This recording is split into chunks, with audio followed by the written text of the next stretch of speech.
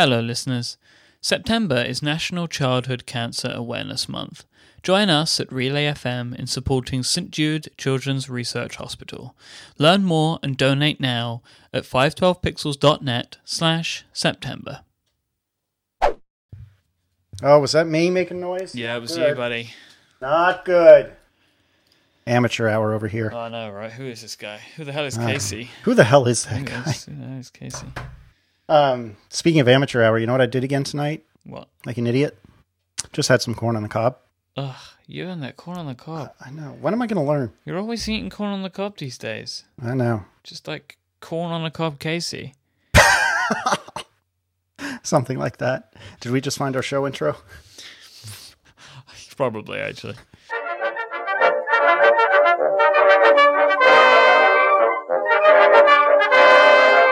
Hello and welcome to episode number 6 of Analog on Relay FM. This episode of Analog is brought to you by lynda.com, where you can instantly stream thousands of courses created by industry experts. For a free trial, visit lynda.com/analog. Hello, Casey Liss. Hello, Michael Hurley. How are you? I'm well. How are you? I'm very well. Let's just own this right up front about when we're recording this episode. Sure. So we recorded episode 5 on the 11th of September, and we That's are right. recording episode 6 on the 12th. Yes. And that's because I'm away all of next week. And I mean, usually we give it a few days, and all of the shows that come out, like that came out when you hear this last week, were recorded in advance. But this show, it goes even further because it goes into like the whole next week because of when we released the episode. So it's a very strange feeling. So we don't really have. Well, we have a little bit of follow-up, but it's not actually really follow-up based on the fact that anybody is... has anybody sent anything in? So we recorded episode 5, like you said, just last night. But by the time most of you hear this, it will have been released for a week already.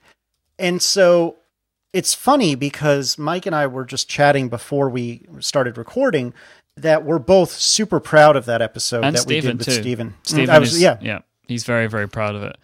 But it could be just us. It might be that nobody else liked it. So maybe we like I'll say now then, while we don't have anything to have changed it, it's one of the episodes of a podcast I am most proud of making. So that was a horrible way of saying that. But like that, so basically the only other show that I can think of that I felt like this proud of was episode 30 of The Prompt, which was our iPhone keynote episode. But I came out of that episode feeling like we'd done something really, really great last week. And we had about 50 people listening live, and I had 5 emails this morning. Yep. From people that had listened live, and we had a bunch of tweets too. So, I mean, and the email that we got was incredible. I have some that I've glanced at that I haven't read through yet because they're huge, and I want to be able. I know that they need consideration, and I feel like that's going to be a lot of the follow up that we get. I wouldn't be surprised if the next episode is about follow up. Yeah, seriously. Because I have no doubt that we'll be getting quite a bit of it. Well, or by the time you hear this, we would have received quite a bit of it. Right. But no, I completely echo everything you just said. I am so glad we had Stephen on as our first guest.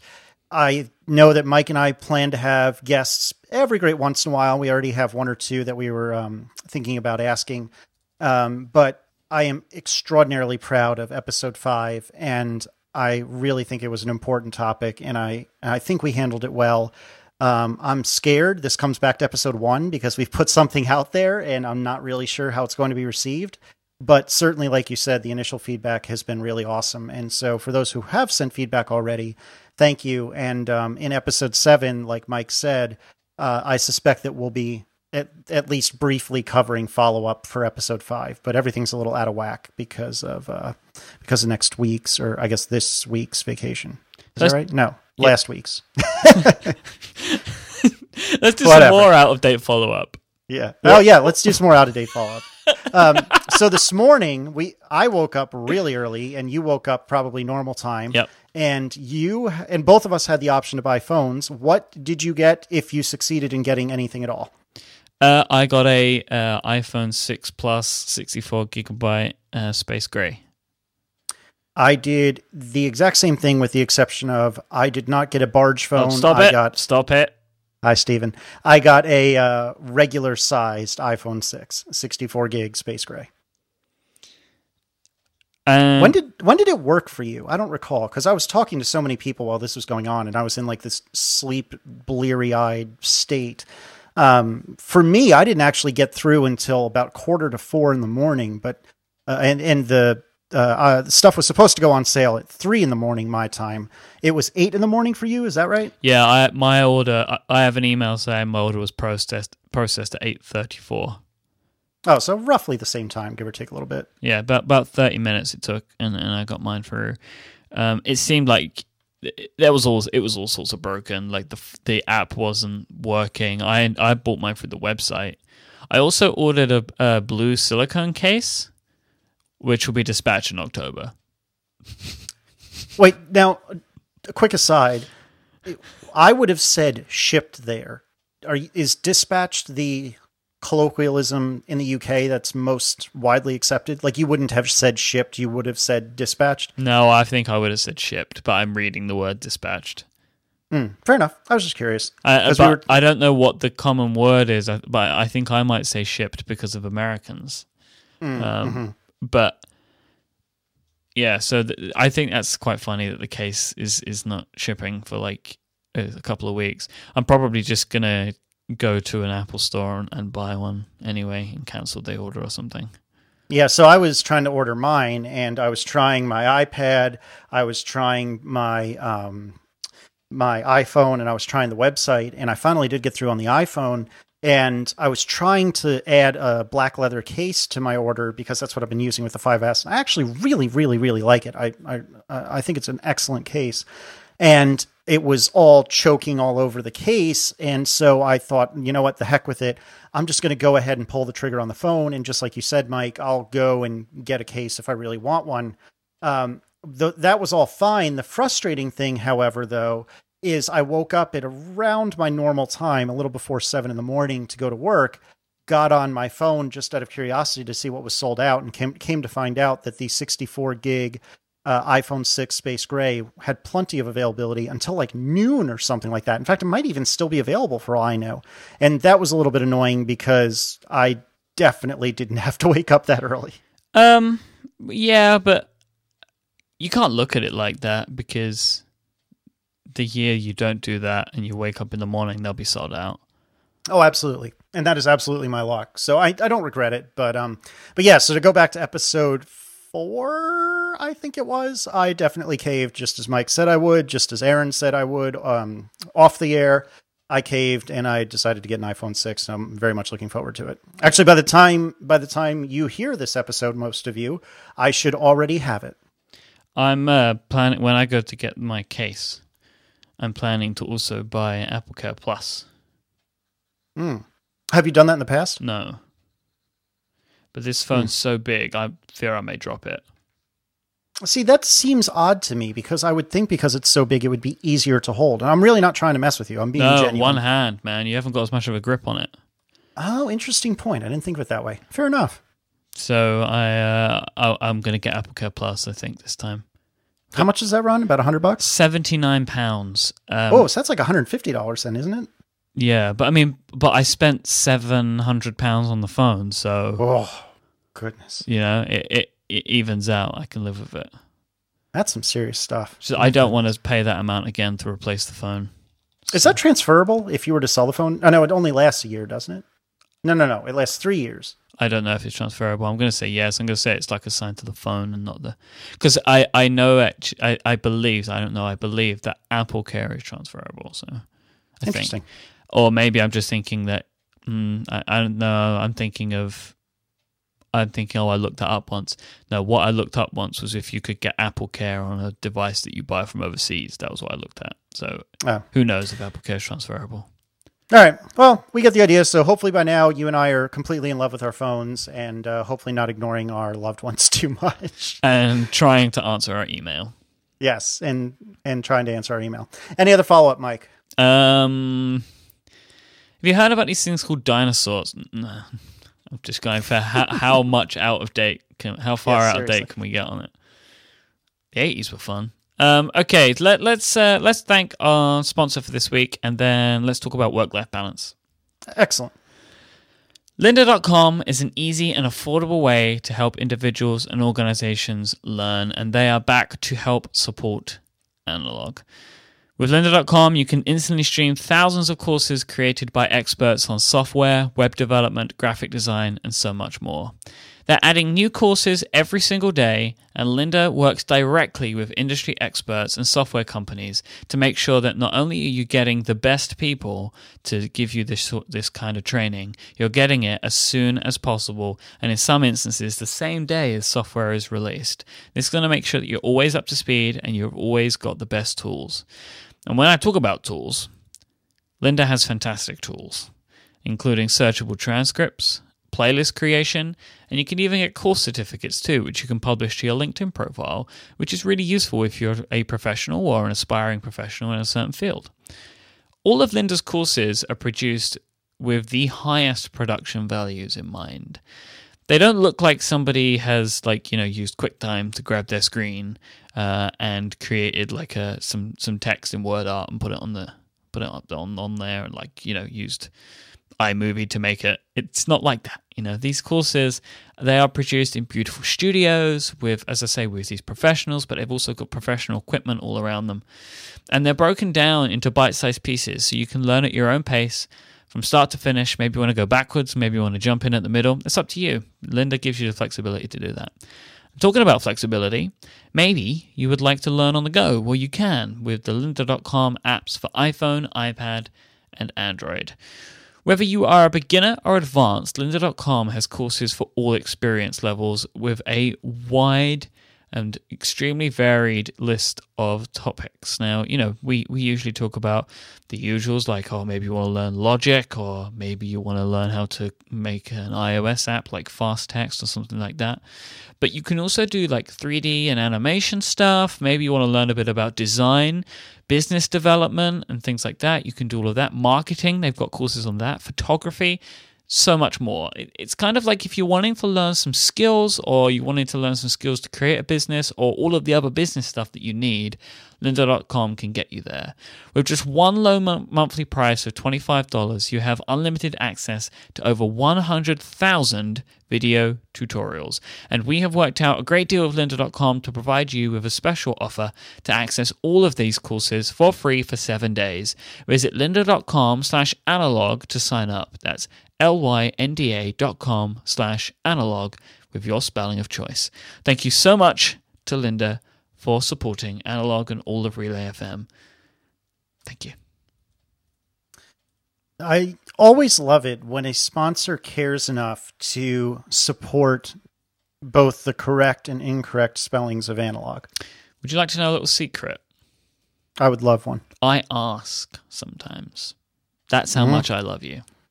See? That is true love right there. It's actually nothing to do with that. I just don't want to lose any sponsorship revenue. Should have just stopped talking. It's nothing to do with love or anything.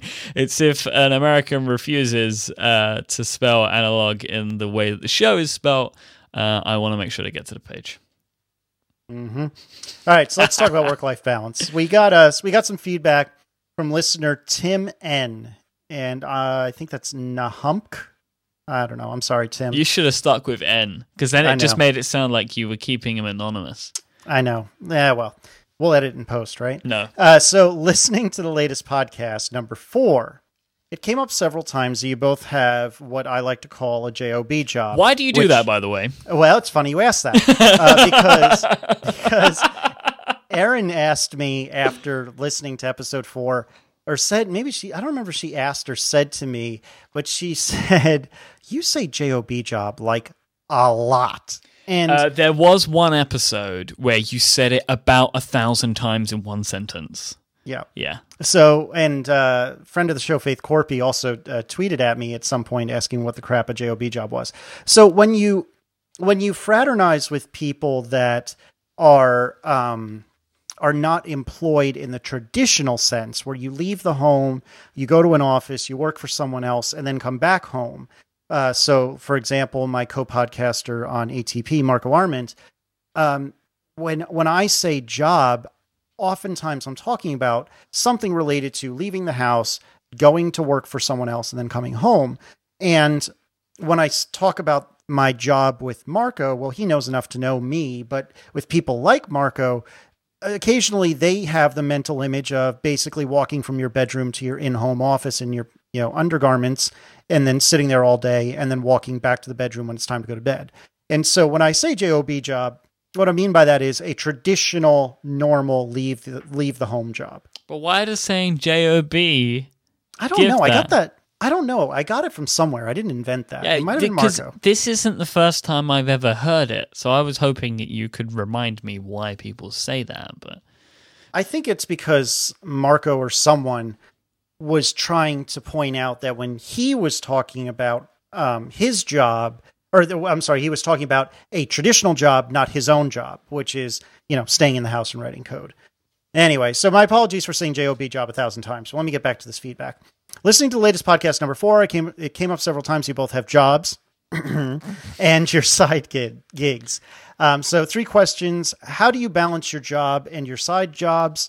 How do you manage the social media aspect of your side jobs with working and or your personal lives? As someone who's thought about adding a side job in tech/social media, I thought it would be make a good discussion topic to get your thoughts. And so I think both of us have probably reasonably similar perspectives about this. And it's funny because I really do like having a job and having that thing that I go and do outside of the home to bring money back home for the family and to get, some of my professional itches scratched, if you will, and to just do things that I enjoy that I don't necessarily get to do all by my lonesome at home. But nevertheless, my side hustle, which is podcasting and occasionally writing and occasionally working on an iOS app that really needs to get updated. Yeah, all of those things I find much more entertaining, even if they're not necessarily as lucrative. And so it's a very hard thing to balance. And actually, this is a very timely topic for me, because at the time we're recording this, Aaron and I are 2 months away from meeting our child, and we're running out of time when it's just us. And lately, I've happened to have done quite a few guest spots on various podcasts. And additionally, I've started a new podcast called Analog. And so something I think I've been doing a pretty poor job of lately is making sure that there's enough time for Aaron and I, because we're running out of time where it's just Aaron and I. And I'm not as good as Mike at making clear delineations between like family and loved one time and work time. And so I'd be curious to hear, Mike, how you handle that. But nevertheless, I'm trying to do a better job of making sure that outside of my 9-to-5 job and the 2 shows that I do regularly, I need to do a better job of being in the moment and with Aaron and with my family when I'm not doing those things. All right, so before, what I wanted to do was to tackle each of those parts in turn. Sure. But I want to go back to that part that you just mentioned and say that you are being unfair on yourself and painting a too good of a picture of me. No, and I mean that, right? Because I can guarantee that even in the amount of time that you think you're not spending with Erin, the time that you are spending with her is way more than I spend with my girlfriend. Because I only see her from Friday night to Sunday evening. That's it. Mm-hmm. And then the rest of the week we don't see each other because I'm doing this. Right? Right. So, like, I only do the thing where I completely shut off and try and give, like, as much of my attention to her as possible because I feel guilty all the time for the fact that I not only don't see her, I don't talk to her that much in the evenings because I'm recording. Right. So I don't give her the attention that she deserves, and I don't feel good about it. So I try and balance it. I mean, but even then, like, there are times in weekends where I will be doing things or I'll be working on things, and she's very gracious to that. She works very hard at her job, so she will always find things to do in the weekends, but we just spend that time with each other, you know. So you still feel together because we're like sitting next to each other and working on something or whatever. But I try to just, I think if she saw the amount of time I was on my phone every day, she would be shocked, as probably most people would. Hence why I need the biggest battery possible, because I spend so much time on my phone, and that's we're going to get to talking about that in a minute, I think. But yeah, it's just to say, like, the personal life part and the balancing of like my work and my personal life is atrocious. Like, I mean, I spoke about, it was on this show, right, where I spoke about sacrificing friends. Yeah, sacrificing friends and social life. Like, that's work-life balance. Like, my 2 jobs have completely destroyed the social aspect of my life by choice, you know? I'm not looking for a pity parade. As I said before, like, that was a decision that I chose to make, stand by, and would make again. But, yeah, so, like, I only do, like, that part, you know, in my romantic relationship, because I feel so bad, and I am most of the time not very attentive, and that it bothers me. Right.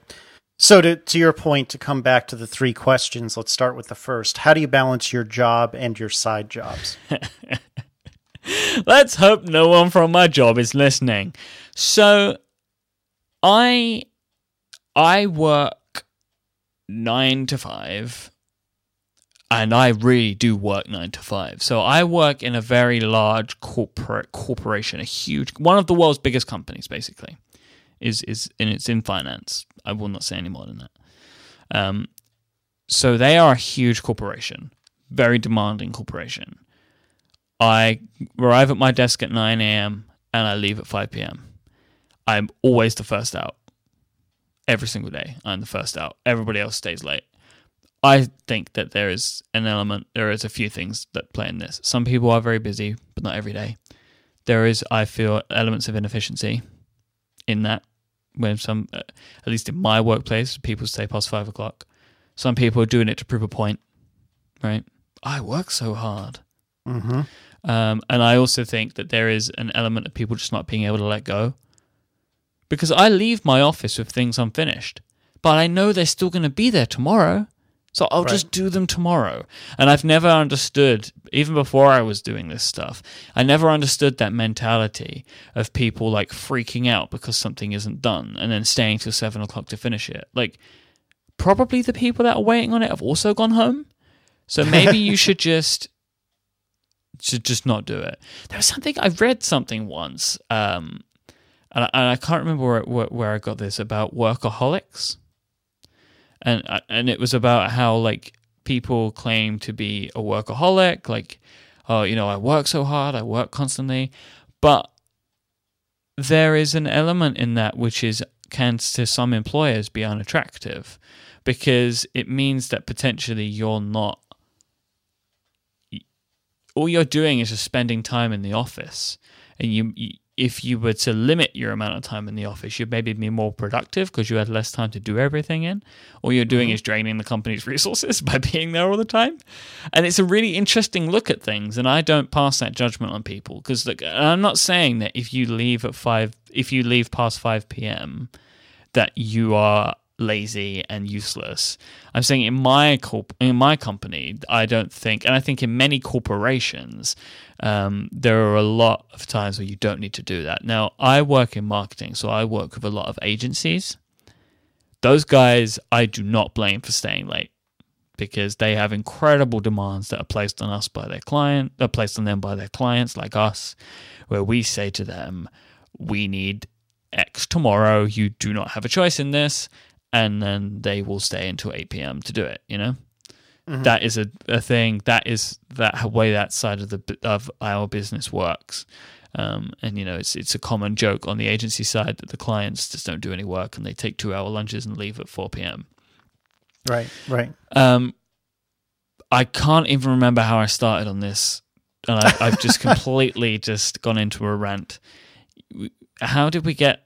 What was the question, Casey? How do you balance your job and your side job? I'm so sorry. No, it's quite all right. So as I was saying, I work a 9 to 5, and one of the ways that I'm able to balance it is by being very strict about putting my 8 hours in every day and no more. So I leave at 5 o'clock, and that allows me to be able to get home and do my thing. However, my day at the office is interspersed with lots of work for Relay. So my side job does not balance with my job job, because even during my job time, I am siding it up as well. Yeah, and I mean, I think all of us are guilty of that to some degree, one way or the other. And to go back just a step or two, you had said that you tend to work, roughly 40 hours a week. You go in at 9, you leave at 5, and that is generally your schedule. And I come from a little bit of a different perspective because and I'm assuming that this is true for you, Mike, while I'm salaried, I'm a consultant. And so I'm, to some degree, kind of like the agency that you work with, insofar as other companies pay my company for my time, and I am the product. My time is the product that's being sold. And so it's a hard thing. It's something I've struggled with quite a lot lately. It's a hard thing to have a good balance, even within my job, of doing things to self-improve, things to help improve the company, and doing client work. Because if I'm just doing things that are absolutely productive but are not for a client, I'm wasting money. And it's a very hard thing. And I tend to take a similar approach. My company expects us to work 45 hours a week. So I actually typically get in at 8 in the morning, typically eat lunch while I'm working, and then leave at about 5. And a friend of mine, Jamie, said to me once years ago, if you're working more than 40 or 45 hours a week on a regular basis, something is fundamentally broken. And I actually think he was right about that, in that if you have a company that values its employees and you have people around you that put in the work and don't just stand around the water cooler all day, every job I've ever been in, and most every job I can conceive, if you should be able to get it done in 40 or 45 hours a week. I'm sure that there are going to be exceptions, and you don't need to email us about it. All I'm saying is your average worker should be able to get it done 40 to 45 hours. And so how do I balance my job and my side job? Just like you, Mike, I put very strict limits on my real job, my regular job. And that's probably going to cost me, perhaps financially, certainly in terms of promotions. But to me, it's really important to me to have time for Aaron and soon Sprout, and also time for my side hustle. And if I put 150% into my regular job, as I did just a few years ago, I wouldn't have time for those other things. So how do I balance it? I balance it by accepting the fact that I'm not going to be a superstar in my day job. So I have enough time and energy to hopefully be a superstar in my side job. I can totally get on board with that. Like, I used to be the guy, and this was before I started working on a side thing. I think having side things has changed it a bit as well for you, that I wanted to just be the best that I could ever be, but I'm kind of content at just being good at my job. I don't have to be the best at my job. Exactly. And that was just a very fundamental and important change for me, was to think of things that way. And my life has been much better, and I'm much happier because of it. Yeah, and Radig in the chat said, I get paid for doing what I love and would do it anyway. I do not believe something is broken if I do what I love for more than a predetermined number of hours. That's true. What I mean when I said if you're working more than 40 hours, something's broken, what I meant by that is perhaps a better way of phrasing it would be if you are compelled to work more than 40 hours, something is broken. So if you choose to work 120 hours a week on Relay, Mike, cool. That's what you want to do. I probably will. And you probably will. But if your regular job tells you to work 120 hours a week, or really compels you to work 120 hours a week, I think that something is fundamentally broken. I think if you're contracted to do something and you work those hours because it's your job, and you don't do it for the extra money, you do it just to make sure that your job is done. You don't do it because you love it, like it's not your passion. Then I think that's where I think I'm only expanding on what you're saying. That's where I think that there's a problem. Like I think it's when being contracted is one point, and then for it not to be like it's very possible that a photographer or like a journalist or something, they love what they do so much, or people in advertising, right? They love their jobs, and they stay late because they choose to, because they want to be really good at their job, and that's not. I don't think that that's what I'm concerned with. Like, basically, I have a concern that if you don't like your job and you put in more than your contracted hours, I think that's where you need to reassess your work-life balance. And if you work in a company that doesn't value it, then you need to rethink the company, which is so simple and easy to do, like to say, not to do. It's the opposite to do. Yep. I can sit here and say it, but the thing is that I believe that there are things that you can do, and I have done them, that allow you to be able to deal with those things a bit better, and that is about being more restrictive with the amount of time that you allow your job to take from you, but then also trying to find a way to be able to shut off from your job, which is very hard. But it actually goes back to, I was talking last week about the it's not going to eat you type scenario, like they're not going to eat you. That they're not going to eat you got me out of that, that really horrible feeling of being in my job. And that, that came up again, like not recently, but maybe about 6 or 7 months ago. And I was able to get myself back into a better situation where I'm much happier in my job by realizing, like, there are so many worse things that absolutely could be happening, and they actually can't. Like, the worst they could do is fire me. That's the worst thing. And at least in my country, and I don't mean to be that guy about it, but at least in my country, if I get fired, the very worst thing that happens to me is I have to just scale back my quality of living. Because I can find a new job, and for the time that I can't find a new job, the state will support me. Yep, absolutely. So and that's it's really not the worst thing in the world.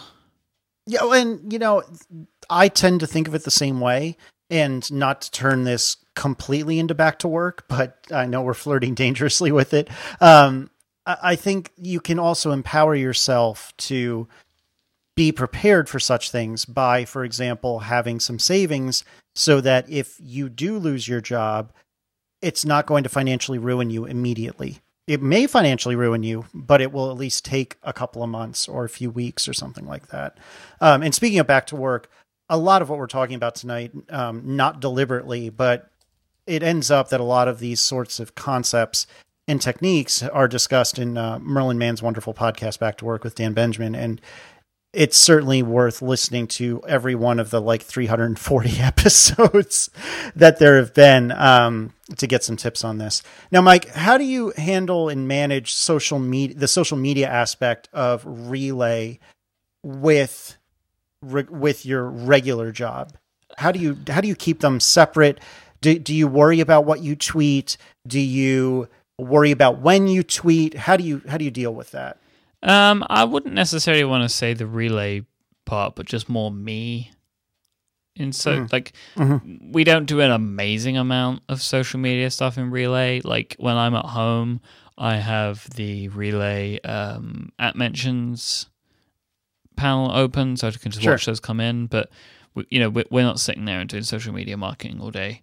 We kind of respond to things, or the show tends to just outwardly post information.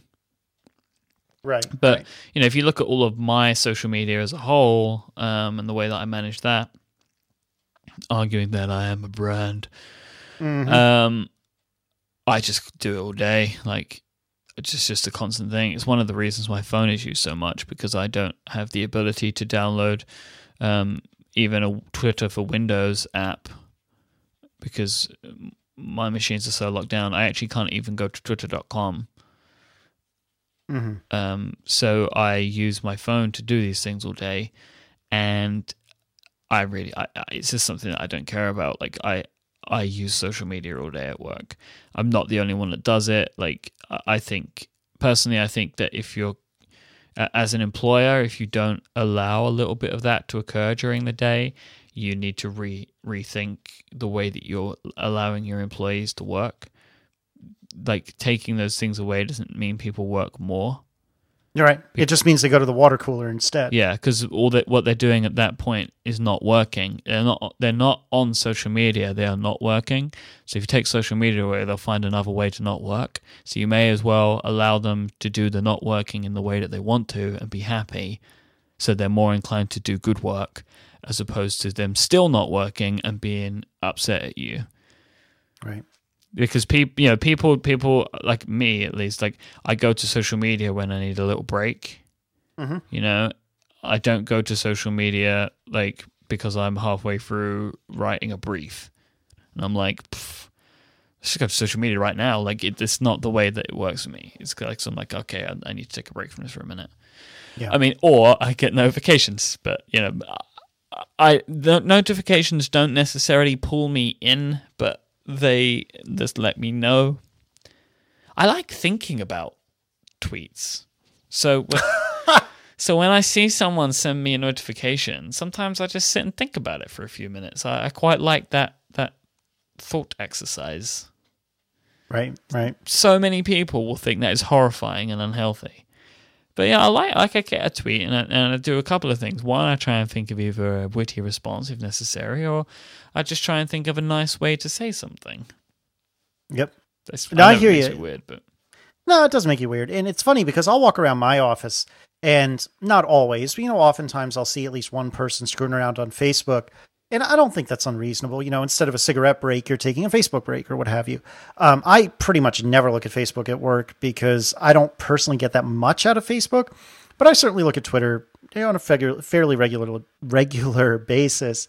And, this is an extremely self-obsessed thing to do or to say, but like you kind of touched on earlier, to some degree, you and I are trying to build our own personal brands. And I feel sleazy just having said that out loud, but I feel, for right or wrong, some compulsion to continue to do that. And you never know if maybe somebody will seek out an iOS developer or .NET developer in Richmond, Virginia, and they'll say, you know what, I know someone who lives in Richmond. That's Casey Liss. And I'm going to figure out where he works in a not creepy, stalkery way, and I will try to engage his company because I think Casey will do a great job. And so maybe I'm lying to myself. Maybe that's a bunch of BS, but I like to think that there's at least a possibility that my employer will benefit from my being out there on the internet and having some modicum of fame. And that kind of comes back to the question, how do you manage the social media aspect of your side jobs with your regular job? And one thing I will say, though, about how I handle social media with regard to my regular job is, in the same way we were talking, I believe it was the last episode, about how we would never take like a spousal or a loved one problem to the internet. I never take client problems to the internet. Oh, yeah, good point. Yep. Because I am waiting for the day that a client that isn't cool finds my Twitter account and looks at my tweets and says, I know that was about me, and that's not reasonable, and that's not fair, and I'm going to your boss about it. And if I'm saying something snarky about a client on the internet, I think that's a little childish if they go to my boss about it, but I don't think it's unreasonable. So you shouldn't have said it in the first place. Right. And so because of that, I am very strict with myself, exceedingly strict with myself, that I am never critical of a client on a tweet or anything like that. Occasionally I'll throw out kind of flippant remarks about work in general, but those are often things that just affect all companies. You know, oh my God, I have a day of meetings, or, oh my goodness, we've just put something in the parking lot, and that's such a silly phrase, things like that. But I never, ever say anything disparaging about a client. And I like to think I don't say disparaging things about my company, but I will occasionally say something disparaging about the way work is in 2014. Are you the same way? I know you're not a consultant, so you don't necessarily have clients, but just in general. I don't even find the things that I do on a daily basis even interesting enough to worth complaining about. In all honesty, like I'm a project manager in essence, and not even even in an exciting way. My job isn't massively great. I look forward to the day where I can actually talk about it. As do I. So how do you manage, the social media aspect of your personal life with regard to both, your job, which I think we sort of touched on, but also with your side job with Relay? I mean, we've talked a lot about how you don't like to get your girlfriend involved in your social media profile, for lack of a better word, or persona maybe is a better way of phrasing it. And you've talked about, family matters. Is there anything you have to add about how you treat your personal life with regard to like Relay and all that? I mean, if we're looking at like social, as you say, I'm pretty much me, except for cursing, but this is kind of the me that you expect. I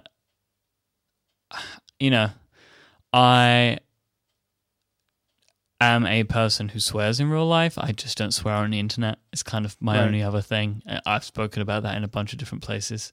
Mm-hmm. And I think the only other thing that I wanted to talk about today was like the work balance, but I think we kind of covered that, right? Like, and when I say that, like work balance is the idea of how you try and give time to your real job and side job. Mm-hmm. But let's talk about them in balance, right? Because not necessarily so much in how do you like, how do they overlap or whatever. Like in pure hours, how many hours a week do you work on your side jobs? Okay, so I'm going to think about this out loud. So ATP, even on a regular length episode, and as we record, we just released the post-Apple event episode, which was darn near 3 hours. But even on a regular length episode, I tend to talk to John and Marco about 3 hours. It's just a lot of that is us, just kicking the can, if you will, before and after the show. So that's 3 hours there. You and I tend to talk for between 1 and 2 hours. We'll call it 2 hours. Outside of that, for both shows, I try every week, although these episodes I haven't been able to. I try every week to listen to them at 1x using Apple earbuds, not using my normal Bluetooth headphones, and take notes of times where there's background noise that can be clipped, or maybe we're cross-talking or something like that. So that means an average episode of ATP is about 2 hours. An average length episode of Analog is about 1 hour. So I said 3 to record ATP, 2 to record this, that's 5, plus another 2 for ATP's edit, that's 7, plus another 1 for this, that's about 8 hours a week. Now, to be fair, what I typically do is I'll listen to and do the edits as I'm working at my regular job, because as long as I'm not deeply concentrating on something, or obviously in a meeting, I can do that edit reasonably without really distracting myself very much. And it might take me all darn day to get through a 2-hour episode of ATP, or sometimes even a 1-hour episode of Analog. But eventually I will be able to get it done during the day. And so to me, that's a reasonable compromise, because I don't think I'm causing any harm to my regular work, if that makes sense. But I'm trying to most efficiently use my time for both the regular and side gig. But to concretely answer your question, I'd say between 5 and 10 hours a week on the 10 side is spent doing ATP and Analog. Oh, and what I didn't mention actually is that occasionally I'll do guest spots, which adds a couple hours every time I do a spot. It's really hard for me to understand how much of my time I spend on Relay. That's because it's all of it. Mentally, most of it. Like when I'm doing other things, I'm thinking about this constantly. Mm-hmm. I mean, I definitely Monday to Thursday at least from 6 to about 1:30 I'm working on Relay. And it's pretty much exclusive. But it's not going to be like that forever. Right. I mean, I feel like for the last 2 years, I've been saying, it's just around the corner. But knowing it never really was. It just felt like it should be. Right. Like, for every reason I should be. I'm in a situation which tells me that this should be happening. But it never happened. You know? Yep. I am just around the corner. Like, Relay just needs to continue being... If Relay continues to be as successful as it is with no growth, it's enough. The fact that we're adding more shows and the network is performing very well, and, you know, we're meeting and exceeding lots of expectations that we'd set out. It's definitely end of this year. Like, if we're booking into next year the way that we've already been booking up to the end of this year, if that continues, there's no reason anymore that I can't quit my job and then focus on building Relay even more. And I may and most likely will continue to work exactly the same hours, but it will be like 12 to 14 hours a day of something that I love. Do you know what? I actually love all of it, and I didn't think I would. You mean all of Relay? No, all of the process, all of the things that you need to do, mm-hmm. including like the selling part. I thought I wouldn't enjoy it, but I do enjoy it because I don't enjoy selling in general, but the way that we talk to our sponsors and the way that their sort of enthusiasm for podcasting and for what we're doing makes it fun to do. Mm-hmm. Because you're kind of like, there isn't really a lot of cold calling because I'm lucky enough to know a bunch of people.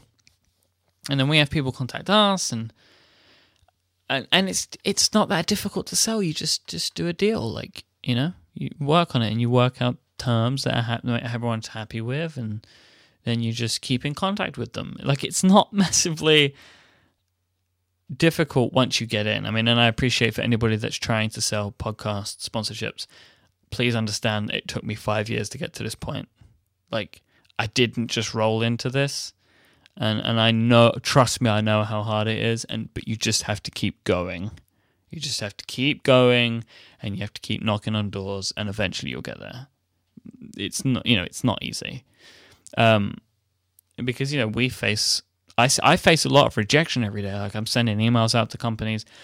If they get back to you, is one thing. Sometimes they say that they're not interested. But we get a lot of people that are interested, and I love it. And so it's like I feel like I'm just there, I'm just there. So I'm hoping that by the end of this year, my work-life balance won't even be a problem anymore, because the work that I'm doing won't be such of an issue for me. Sure. Now, let me ask you kind of a corollary question, which is less about work-life balance, but something I've thought about. So, let's say hypothetically that I get to the point that I could, or my family could live off of just the money I make from podcasting. Would I be willing to hang up my coat or what have you and stop doing my regular job? And I don't know that I would. And one of the reasons, there's many reasons, but one of them is I'd be so scared that tomorrow you'll say to me, I can't do analog anymore. And then tomorrow afternoon, John or Marco will say, I can't do ATP anymore. And then what do I do?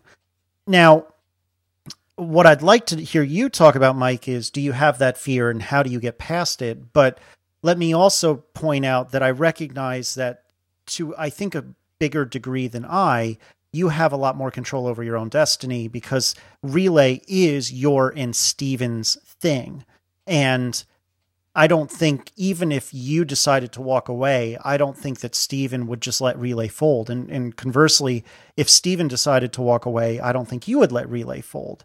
But nevertheless, does the idea of leaving a quote unquote regular job for a few years, does that scare you?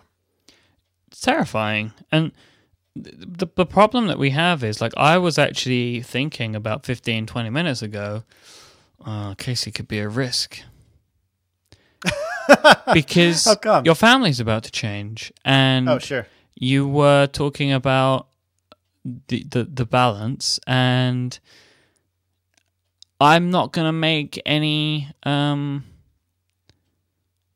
I won't make any bones about it. If you have to choose between this and ATP, like, there is one choice that you would sensibly make. Like, and I appreciate that. But that is the business that I know that I work in. I work in the entertainment industry, right? If you're going to classify it in some way. And that is full of personalities. And there are things that you have to do. And there are times where we have to think about people and people's feelings and people's opinions, and we have to act accordingly. And sometimes that will be person A doesn't want to do the show anymore. So you've got, basically you need to build your company around the fact that you understand that, and you need to let that go. But at the same time, and as you can clearly see that I am doing, and that Steven, obviously I say we are doing, is ensuring that Relay is continuing to adapt. We are a month in and we're launching new shows. And we're not going to be launching new shows every month, but the idea being that we are going to continue to grow the network to protect us as much as create fun stuff. Because we can only continue to create good stuff if our interests are protected as a business.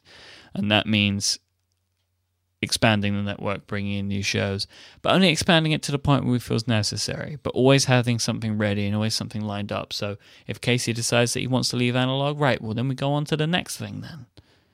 Yep, that makes sense. But it doesn't scare you? Like, what happens if Relay collapses in 5 years and you go to work in marketing again and people ask, well, what have you been doing for 5 years? And you say, oh, I've been podcasting. Does that scare you? Or do you think, are you that confident? And I'm not trying to imply that you shouldn't be, but are you that confident in Relay that's not even a blip on your radar? It's a fear I have, but I have a couple of things about it. So I am scared of it. I think anyone that loves something is always worried that it might go away. And that can mean anything that you love.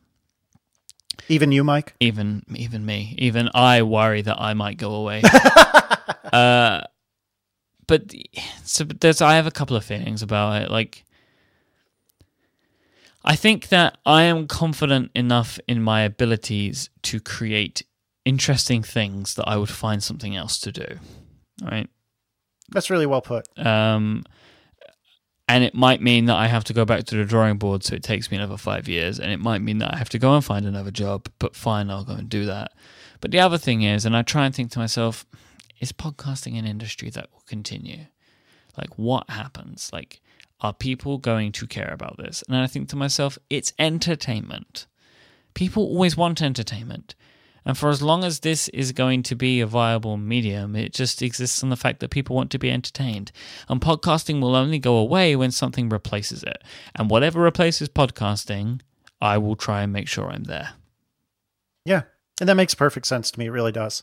So, yes, it is. Of course, it's a fear, but it's... I can't and won't let it consume me, because otherwise I won't do anything. Yeah, I've seen other sense. people do this and be successful for many, many years, and I don't see anything there that we can't do.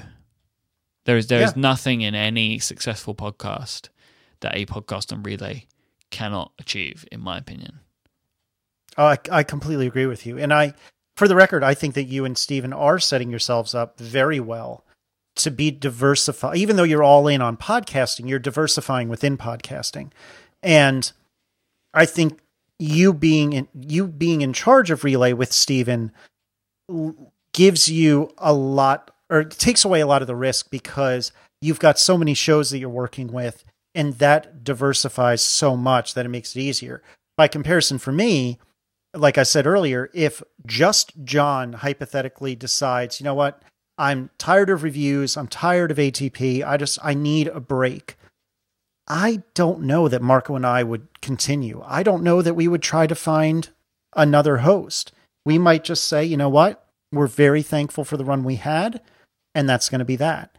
And then again, you could say the exact same thing at the same time. And then what? That's a large part of the reason why I do keep my regular job. I do like my regular job, but I also feel like, for me, I need to stay diversified so that if the regular job goes away, I could survive off the money I'm able to make via podcasting. And more importantly, if the podcasting goes away, well, then I'm back to a couple years ago when nobody knew who the hell I was, and life will go on. I'll never forget you. I will never forget you either, Michael. I mean, of course, Relay is doing well and has been successful because we have the one and only Casey Liss. Yeah, that's all me. That's totally it. Are we done, Casey Liss? I think that's good. If you want to catch our show notes, which there's not really much of this week, relay.fm/analog/6.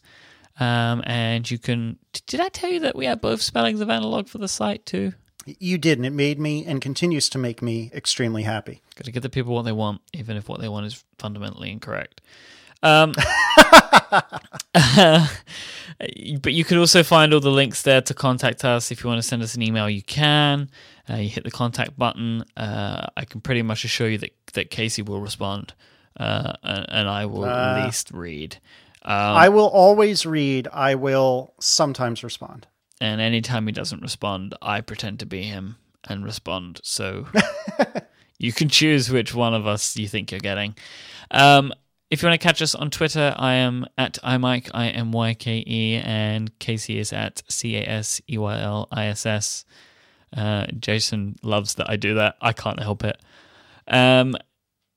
We are at _analog FM. Mm-hmm. At _analog FM. Did you really just have to double check me on that? It's 12:20 at night. I'm very tired.